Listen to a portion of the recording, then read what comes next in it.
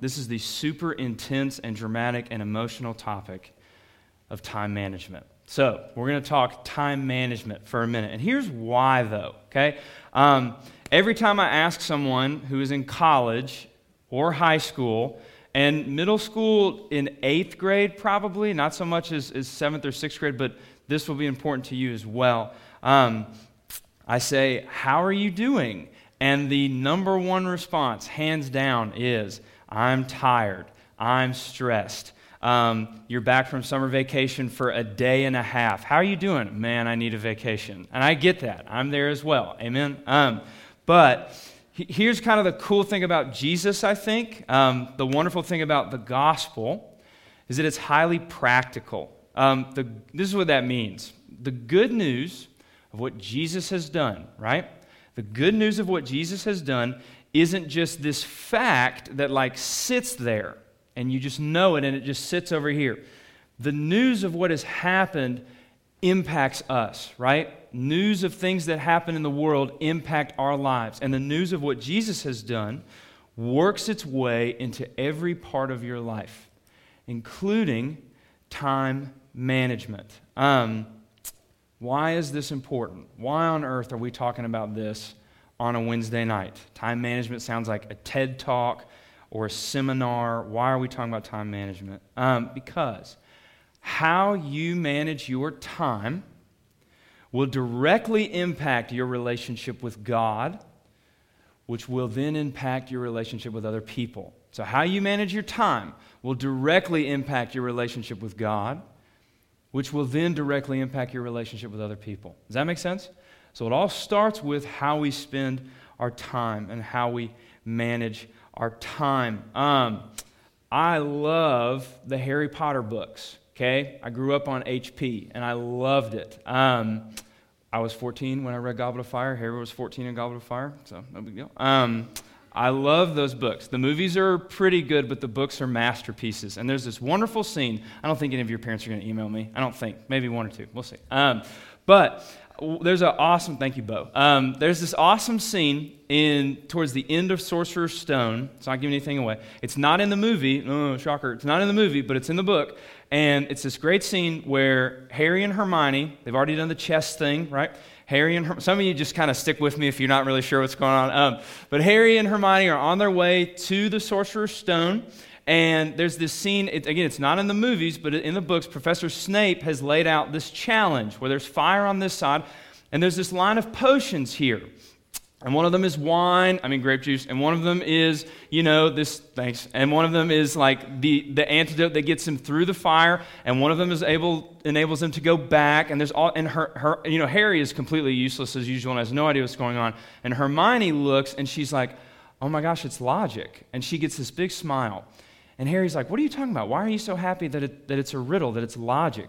And Hermione says this, a lot of the great wizards haven't got an ounce of logic. They'd be stuck in here forever. And it's this idea that since they can do everything through magic, they don't have to think about anything. Does that make sense? Since they can do everything through magic, they don't have to think about anything. They don't have to use their brains because they can just magic everything. What does it have to do with time management, you ask? I think religious people do this all the time. We think that since we've given our lives to Jesus, the rest of our life outside of church, outside of heaven, doesn't matter. But giving your life to Jesus affects every part of your life. Their personal lives, their families, their homes are just a complete mess, but they're in church on Sunday. And we think that that's good, hey, we got the big stuff covered, we're okay. That's what Christians do. And no, that's not the case. The gospel doesn't just affect you at church. What Jesus did for you doesn't just affect you at church, so we just check out of everything else. The gospel affects every piece of your life. What Jesus Christ, and then what is the gospel? What does that mean? What Jesus Christ did for you on the cross, the news of what he has done for you, that news has an effect on your world. That news impacts how you spend money. That news impacts relationships. That news impacts church, sure. And it also impacts time management. We think about because we're focused on the religion and the music and the Bible, and we don't focus on real life situations. And the goal of what Jesus did was to take the Bible and apply it to real life situations, to apply the gospel to when you're going through a hard time, to apply the gospel to relationships, to apply it. In light of that news, how does this impact how I see this boy? In light of this news, how does this impact what I do with my paycheck? In light of this news, how does this impact what I do around my friends?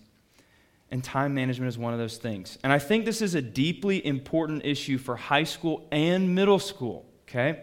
I was doing a little research, and the Washington Post posted an article a couple years ago just about all the mess that you guys have to deal with. And this generation is different. Every generation is different, which means this generation is too.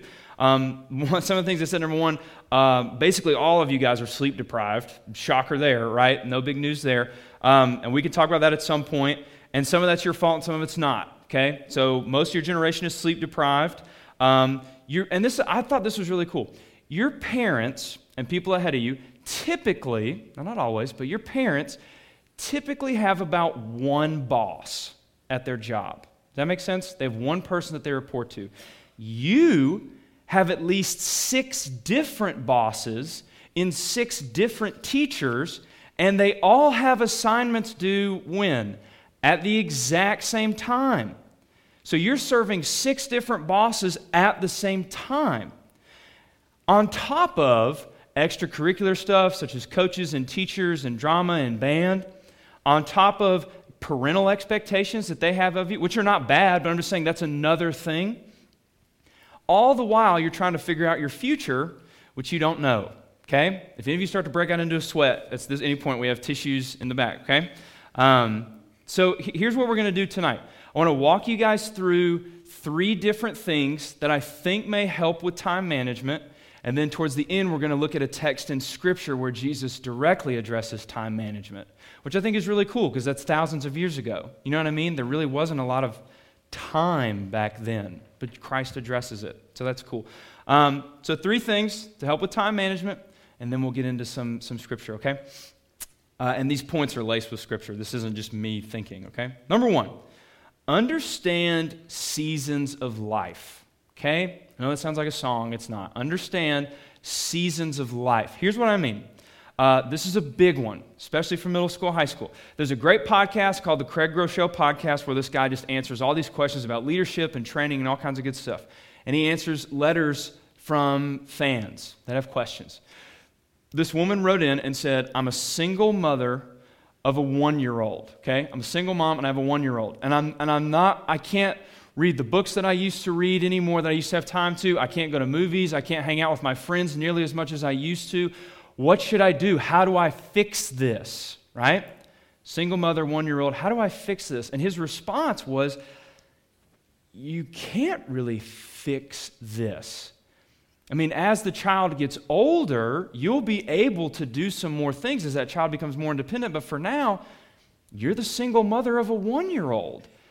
That's not going to change. Of course, you're not going to be able to go do everything that you wish you could do right now.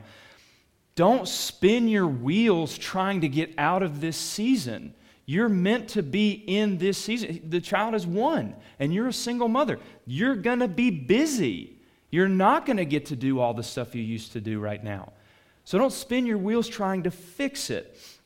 Ecclesiastes chapter 3, verses 1 through 6 it's that a section of Scripture where it says there's a time for everything, a time to do this, and a time to do that, and a time to do this. And there's something that says a time to keep things and a time to throw them away, a time to search and a time to give up as lost, a time to scatter and gather, a time to laugh and a time to cry.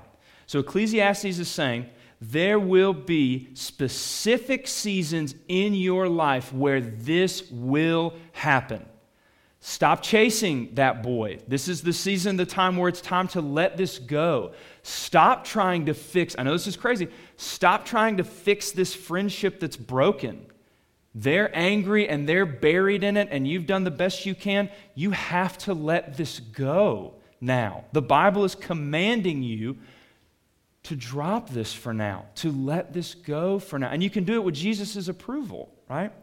A time to laugh.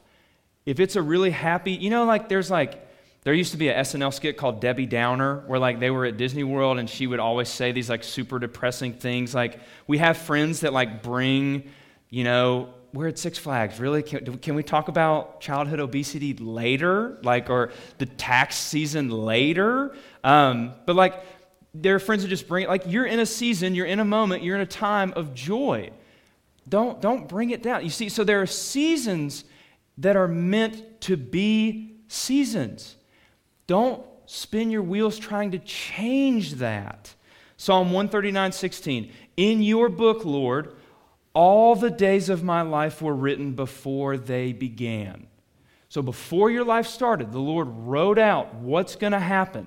It's going to happen. He's not going to be, oh, no, you're right. Sorry. He's not going to do that.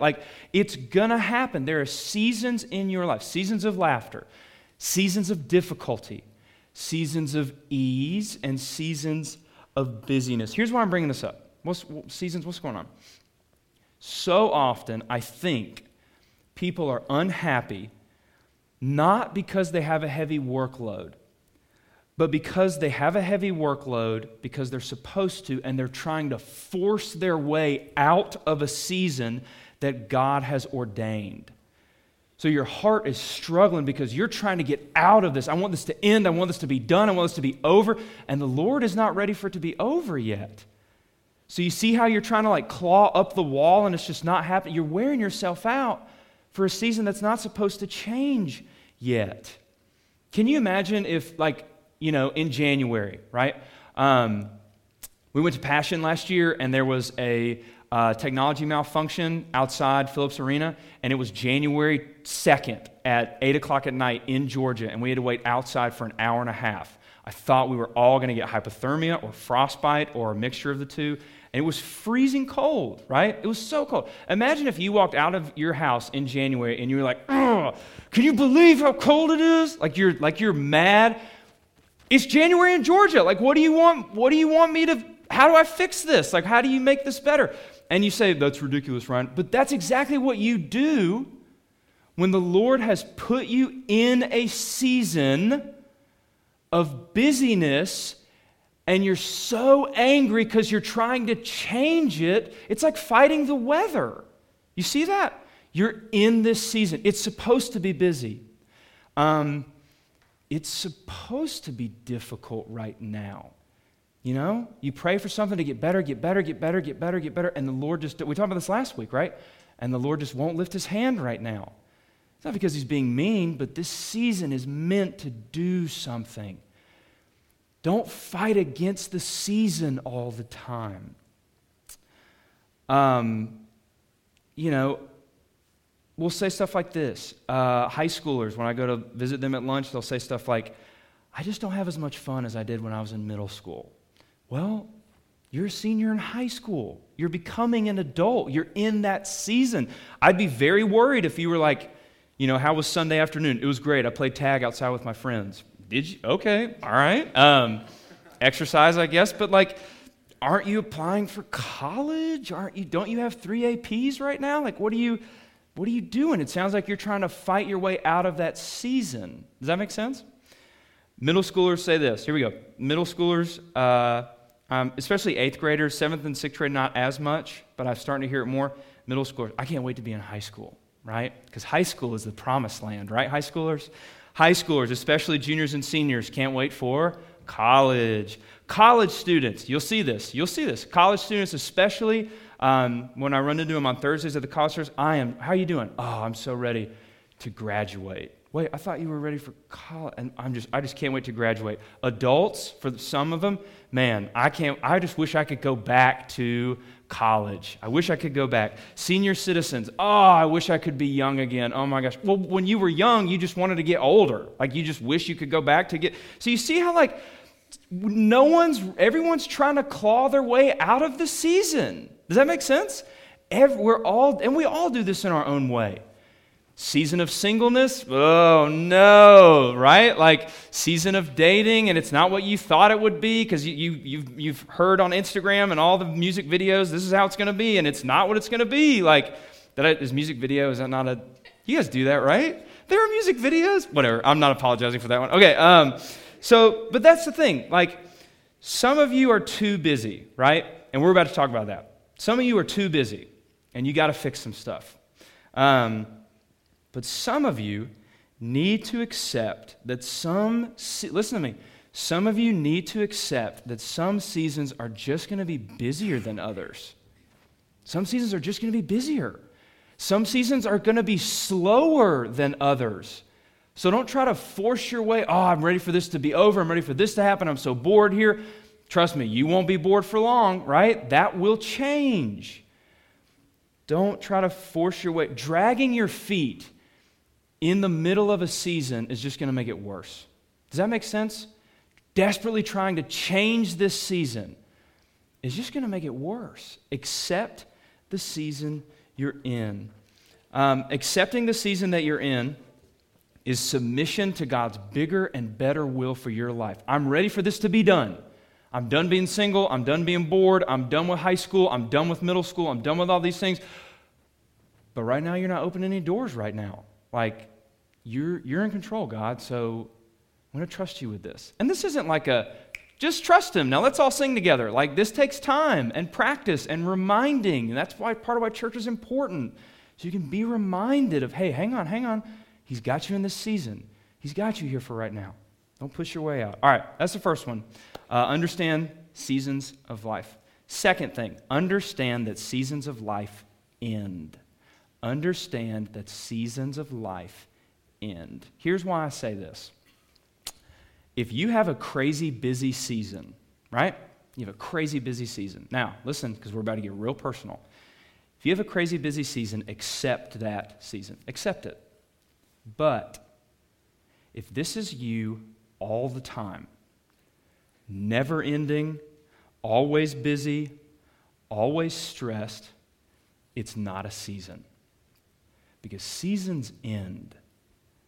Summer ends. Winter ends. There's a great phrase that I heard on some TV show that I'll never remember, but this thing has stuck with me forever, and you can apply it to anything. Listen to this.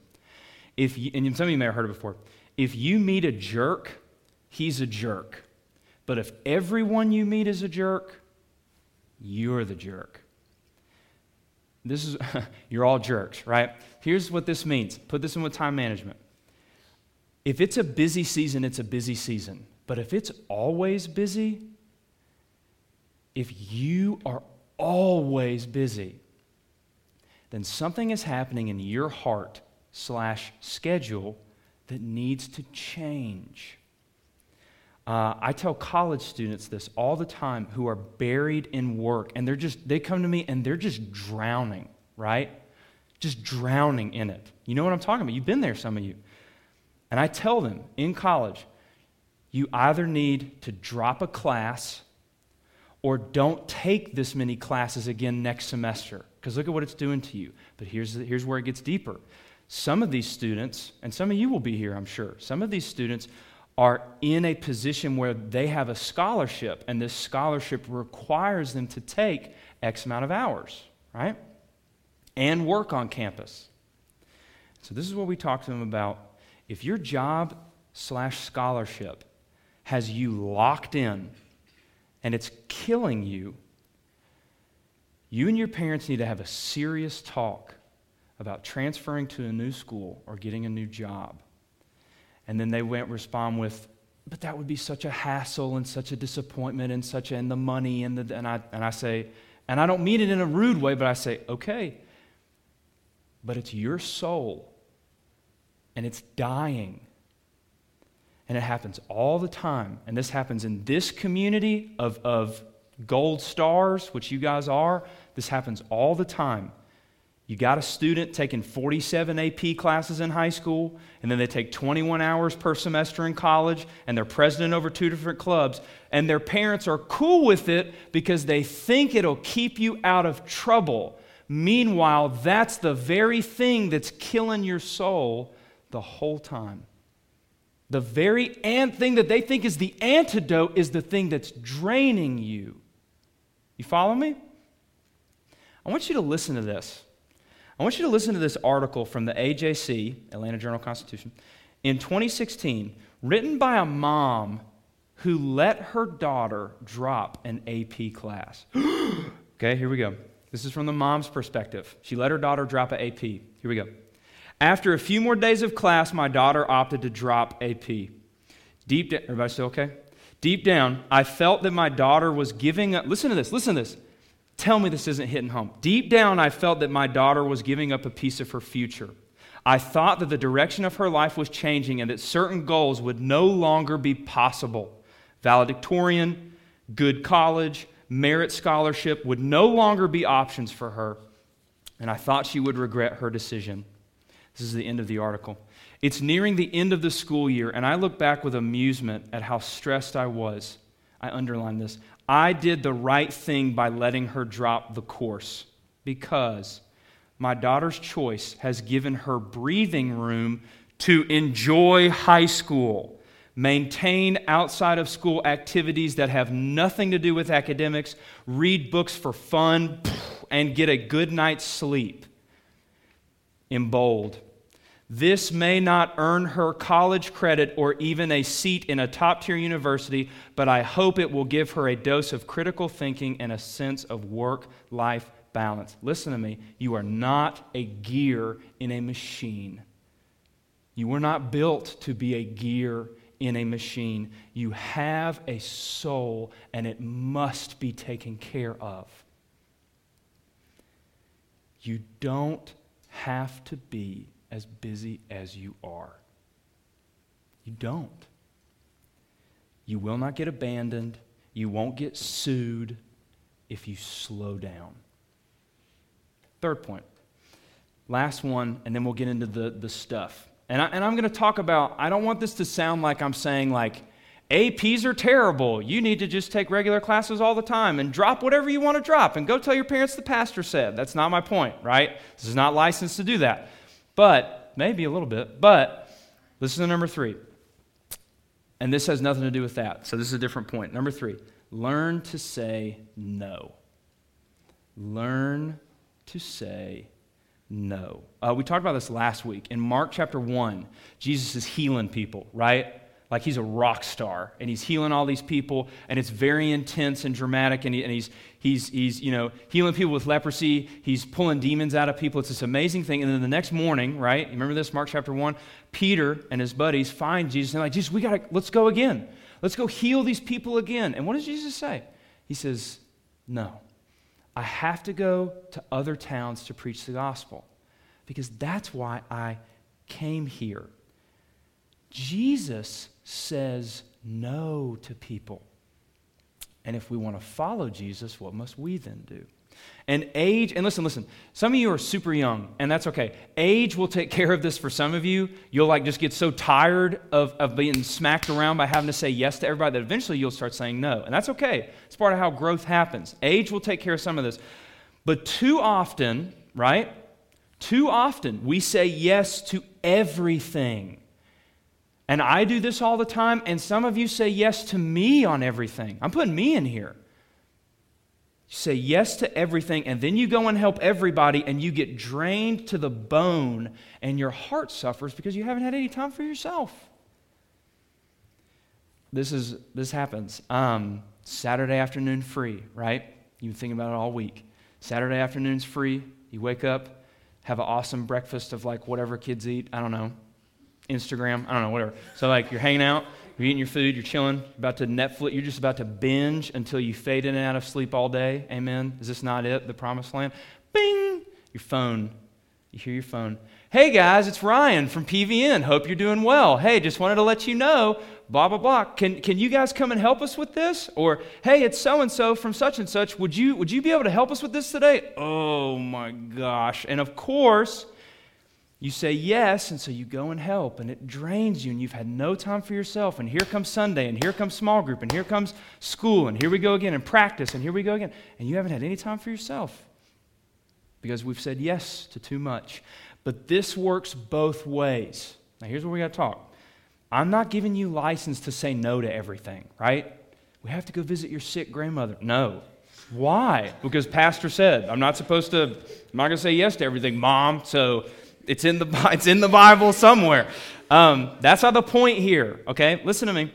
We have to be willing to say no to good things so that we can say yes to what's most important.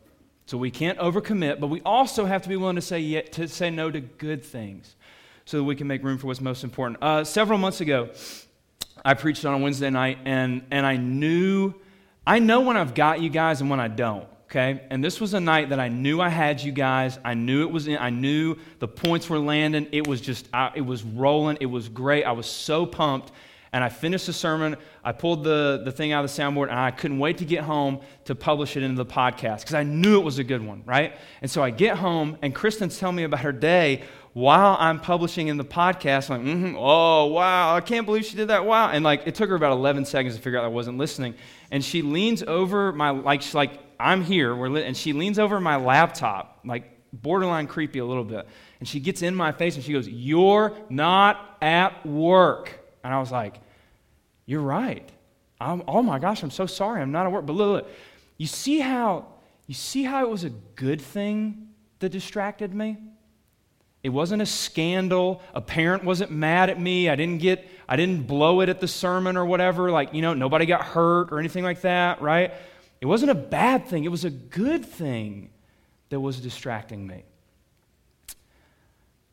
I had to say no to church work so that I could focus on my wife. I had to say no to a good thing to focus on something that was more important. Now here's the thing. Saying no may sound selfish. It may sound selfish, but it's actually being a good steward of your time. Now this is where the world will push back. And even good people, like even me, good people will push back when you say no, because sometimes people will mistake good stewardship of your time for selfishness with your time. You say no because you're trying to take care of yourself.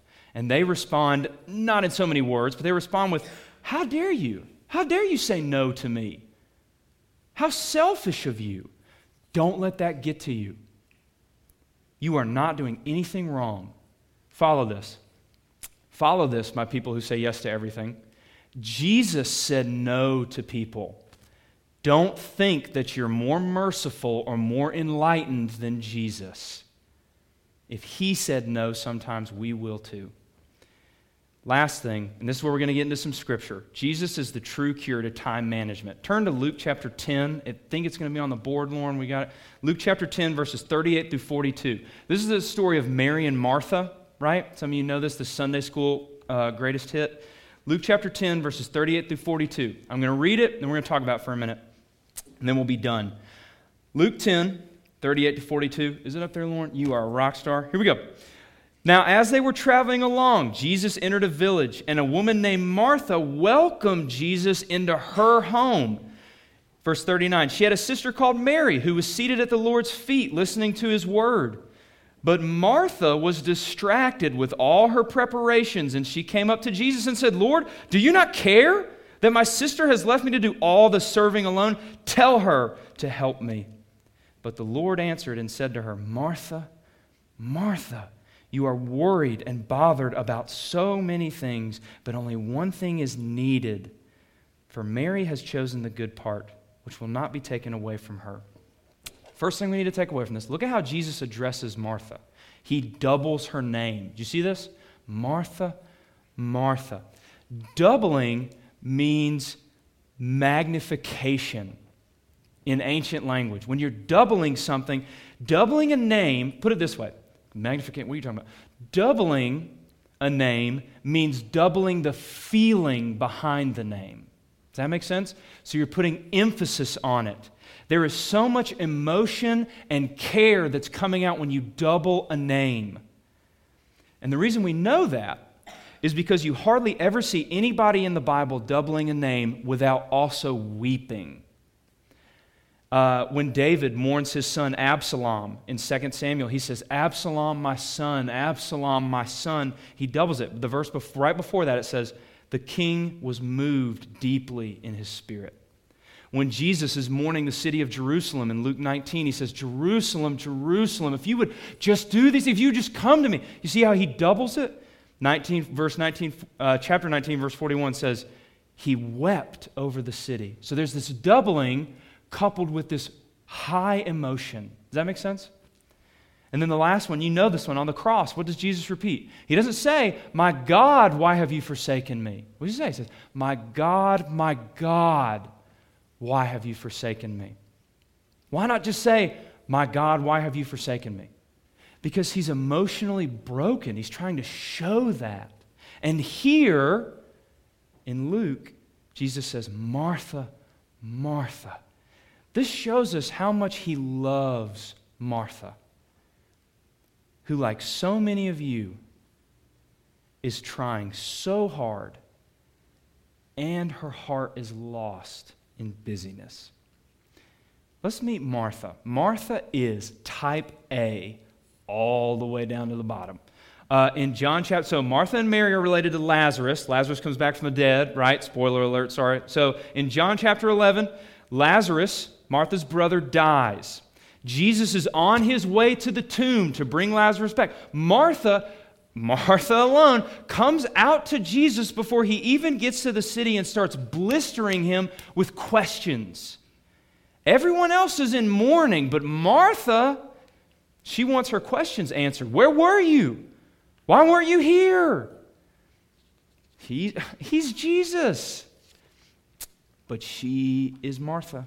And John 11:39, Jesus says, roll the stone away, because he's going to bring Lazarus out of the tomb, right?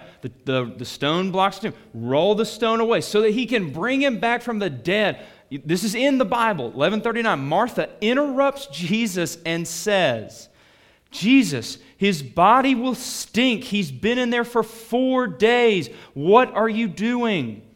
Really? Again, he's Jesus. But she's Martha. She is no nonsense. She is practical. She is impatient. She is decisive. She's very quick to get her work done. And as you can see, she's very quick to tell other people what they need to be doing. Martha has her planner alphabetized with matching tabs by color. She is taking more AP courses in one semester than most students take in their entire lifetime. Martha is the one who speaks up in class. Martha is the one who stays up till 2 a.m. trying to get it all done, and then midnight the night after that. Look in Luke chapter 10, verse 40. Look at Luke chapter 10, verse 40. But Martha was distracted with all her preparations, and she came to him and said, so Martha is preparing a feast, right? 10-course meal, whatever. She's making a feast, which is way too much for one person. What's Martha doing here? Martha is the one who does a group project by herself because, they won't do it right anyway, so I'll just do it. This is Martha. The only reason you think the Bible is boring is because you haven't read it. Look at verse 41. Look at verse 41, what Jesus says. Martha, Martha, you are worried and upset about so many things. You are worried and you are upset.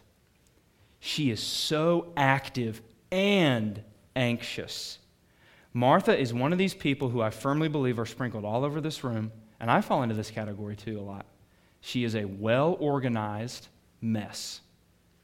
She is a well-organized mess. I wonder how many of you in here have straight A's, president of this, college credit here, and yet you are drowning in anxiety at the exact same time. Probably a solid amount of you. Christ says, Martha, you are worried. This word for worry, it means pulled into pieces, pulled into different directions. She's got her schedule in order, but all the things on her schedule are pulling her in 50 different directions, and she is literally being torn apart. Her schedule is organized, but her soul is torn. Look at verses 41 to 42. This is the good news. But the Lord answered and said to her, Martha, Martha, you are worried and bothered about so many things, but only one thing is needed. For Mary has chosen the good part, and it will not be taken from her. Jesus says, you're worried about so many things. Mary has chosen the one thing that is needed. Here's what he's saying. Mary has one thing in her life that has to be done. Mary has one thing in her life that needs to be done. And Martha, you have 40 things on your list that if they're not done, you'll be miserable. You have 40 things that you think you need. Now listen to me. It is not a sin. Don't go out of here, whatever I'm trying to say, head hung low because you think you're too busy. It's not a sin to have dozens of things to do. It is a sin to have dozens of things that you think you need. And they'll never be all done, at least not for long. I have an outbox on my desk, and every couple of days I look at it and I think, did I not just empty this like yesterday? It just refills itself. Jesus is saying, if you live and die by your schedule, your living and dying will never end. Notice, Jesus knows all these things. He knows Martha is struggling, and he won't send Mary in to help. Why? Because he's working. He is working on Martha's heart. Martha is doing all of this for Jesus. Jesus is the one inside the house. She's doing all this for Jesus. But if she was really doing this for Jesus, if she was really there to worship, then she would stop if he told her to stop. Martha, I don't need 10 courses. I just need one. But she keeps going. And then she yells at him. Did you catch that? Do you even care? The person that she's worshiping, the person she's doing all this for, and she yells at him. She's not doing this for Jesus. I wonder how many of us will still be in church a year from now. You guys know people who were here a year ago and now they're not. How many of you have spent your whole lives coming here and then after a year of freedom, you're Martha. You're doing it all because it looks good, because your parents will get mad if you don't. You're not here for Jesus. But here's the good news. She's not doing this for Jesus, and she probably doesn't even realize how selfish she's being, how lost she is, and Jesus runs to her anyway. He doesn't just stick with Mary and leave Martha to drown in busyness. He stops teaching Mary. He turns his face to Martha, and he says, Martha, Martha. He's rebuking her, but he's doing it in love. He's reaching into her schedule, reaching into her heart in love. And he doesn't perform a miracle. He doesn't preach a sermon. He talks to her about time management and himself. Martha, Martha. Pretend Christ is talking to you.